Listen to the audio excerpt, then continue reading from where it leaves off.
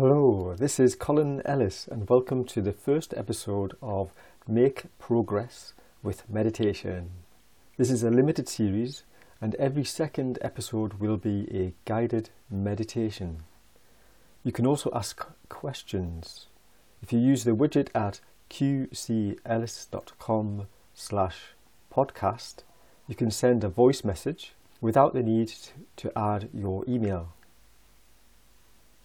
In this first episode, I would like to have a little chat with you about the different types of meditation that there are.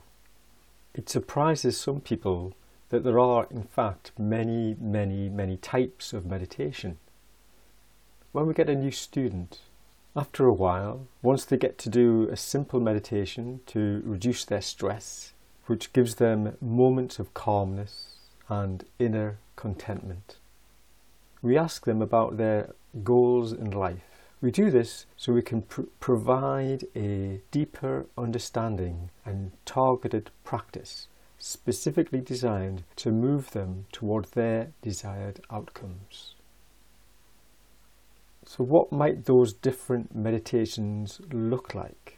Well, each second episode will be a guided meditation using various types of meditation to help you move forward and progress, not only in your meditation practice, but in your life goals. And this brings me to the fork in the road, so to speak, because we can categorize meditation in several ways. As I've already indicated, there are goal categories. This is what you want to achieve or what you want to attain. It's which meditation will take me to, and you add your own goal into that blank.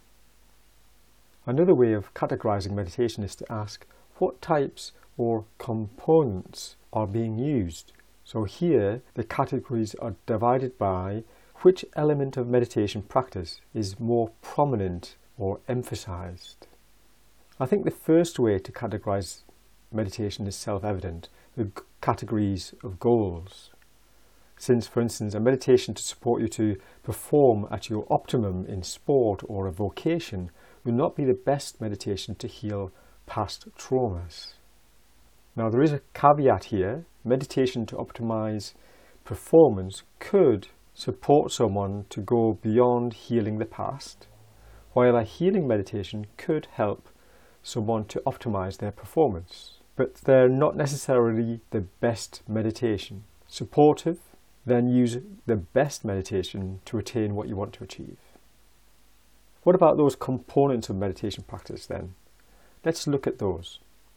There are three core meditation components in every meditation. As far as I'm concerned, that is. The first one is relaxation, or as I call it, relaxed absorption. Relaxed absorption, that's all about being deeply relaxed. If you think about when you're falling asleep, we start feeling warm and cozy and peaceful inside, and the world begins to disappear. And that's what we call absorption. This sort of absorbing into yourself, into your own unconsciousness, as the scientists would call it, is becoming less conscious of the world and absorbing into yourself. Now, there is a lot more to that, and we can discuss this at another time.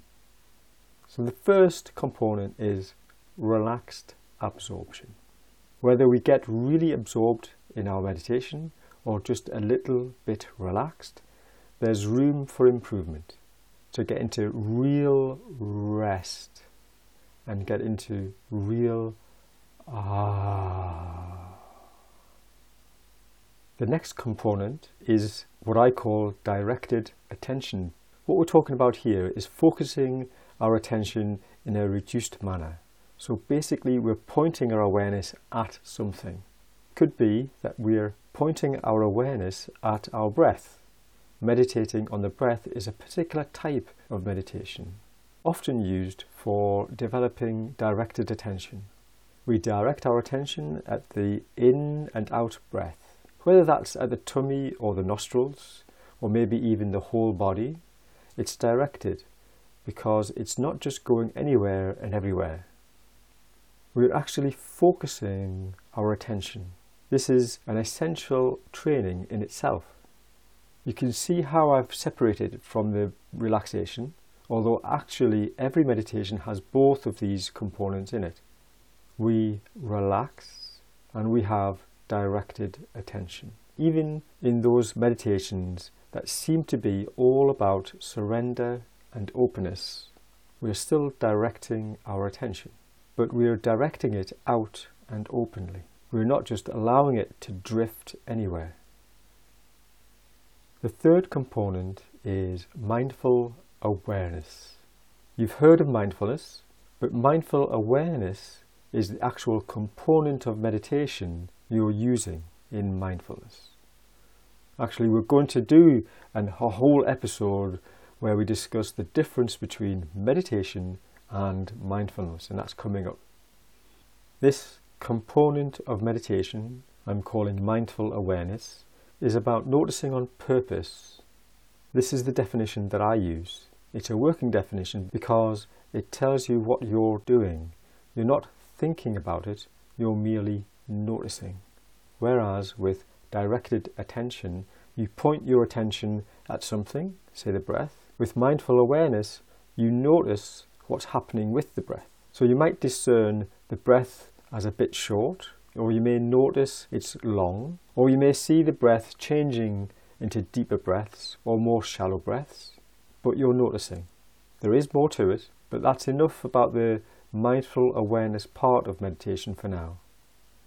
These three components, relaxed absorption, directed attention, and mindful awareness, are in every type of meditation. And as I've already indicated, you could emphasize either one of these three as a type of meditation. You can do a relaxation type of meditation where you emphasize deep relaxation. The Yoga Nidra meditation that is often done at the end of a yoga session, that would come under relaxed absorption as a type of meditation. And even though there's directed attention and mindful awareness within that, the emphasis is on the absorption, the relaxed absorption. And while you're doing that, you will be using or directing your attention, and you will be noticing using your mindful awareness. You'll be witnessing, hopefully, becoming more and more relaxed. Or you could do a directed attention type of meditation. Sometimes it's called single-pointed focus. I'm not using that particular term because people get confused. They think, oh, I'm aware of other things other than just the one thing, the very, very, very one thing that I wanted to be mindful of. Therefore, I'm not properly single-pointed focus. I'm not properly meditating. What I'm saying is you're just directing your attention. Later, when you're getting really great at this, it may well become single-pointed. So you've got all three components, but you're emphasizing one of them. And there's a vast number of other types and systems and styles of meditation out there. But there's a couple that I want to mention that are sort of biggies. One is visualization. Now, the number of visualizations is massive. And we've said about how, depending on your goals, a qualified teacher can help you decide which meditation to use. Well, if you want to heal past traumas or achieve outstanding performance in a particular activity, there will be visualizations that will be able to assist you in that. Now, visualizations are built on top of the three core components of relaxed absorption, directed attention, and mindful awareness. If those three are healthy, then your visualizations become wonderfully effective. Visualizations are not better than any of the three components. By the way, you don't actually have to visualize to do visualizations. I won't go through that now because it'll take too long, but I will mention it and teach you to be able to do your visualization without visualizing during the episode where I lead you through a guided meditation on it, with it. Another type of meditation is a mantra, which is entirely different to visualization and totally different from the core three, although those three core components will support you and a foundational lift to your mantra meditations. So what are mantra meditations? They are the recitation or the repeating of specific syllables or words. Sometimes they are words in Sanskrit or some other language, but they can also be syllables. The most famous is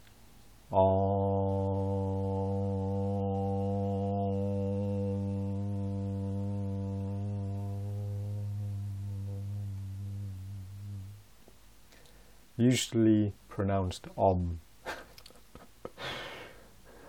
A lot of people think this is all meditation is. So they don't even ask, what type of meditation do you do, Colin? They just say, oh yeah, you go around going Om. Yeah. Mantras can be beneficial in all sorts of ways, similar to visualization. There are lots of different mantras, and they have very specialized or specific benefits depending upon which one you're using. Another type of meditation is contemplative or contemplation. So here we're doing one of a few things. Maybe we're asking a question and then seeing what comes up from deep inside. Another one is using logic, where we'll go through a few logical arguments to gain a conclusion, and then we'll use our directed attention on either the feeling or whatever the outcome brings up. There are other ways of using contemplation. A whole group of affirming statements or positive messages to yourself. That would come under the type called contemplation meditations. I do have for you an infographic. In fact, I've got a couple you can download that gives you all of this in one image. And it shows you the various types of meditation and where they might lead. There is that other infographic, that other diagram that has been put together by scientists, and I'll give you that as well. So these are scientists who have been studying meditation.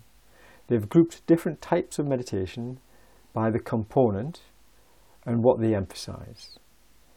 One of the curious things I've noticed on this particular diagram by the scientists is it has mantra as a focusing meditation.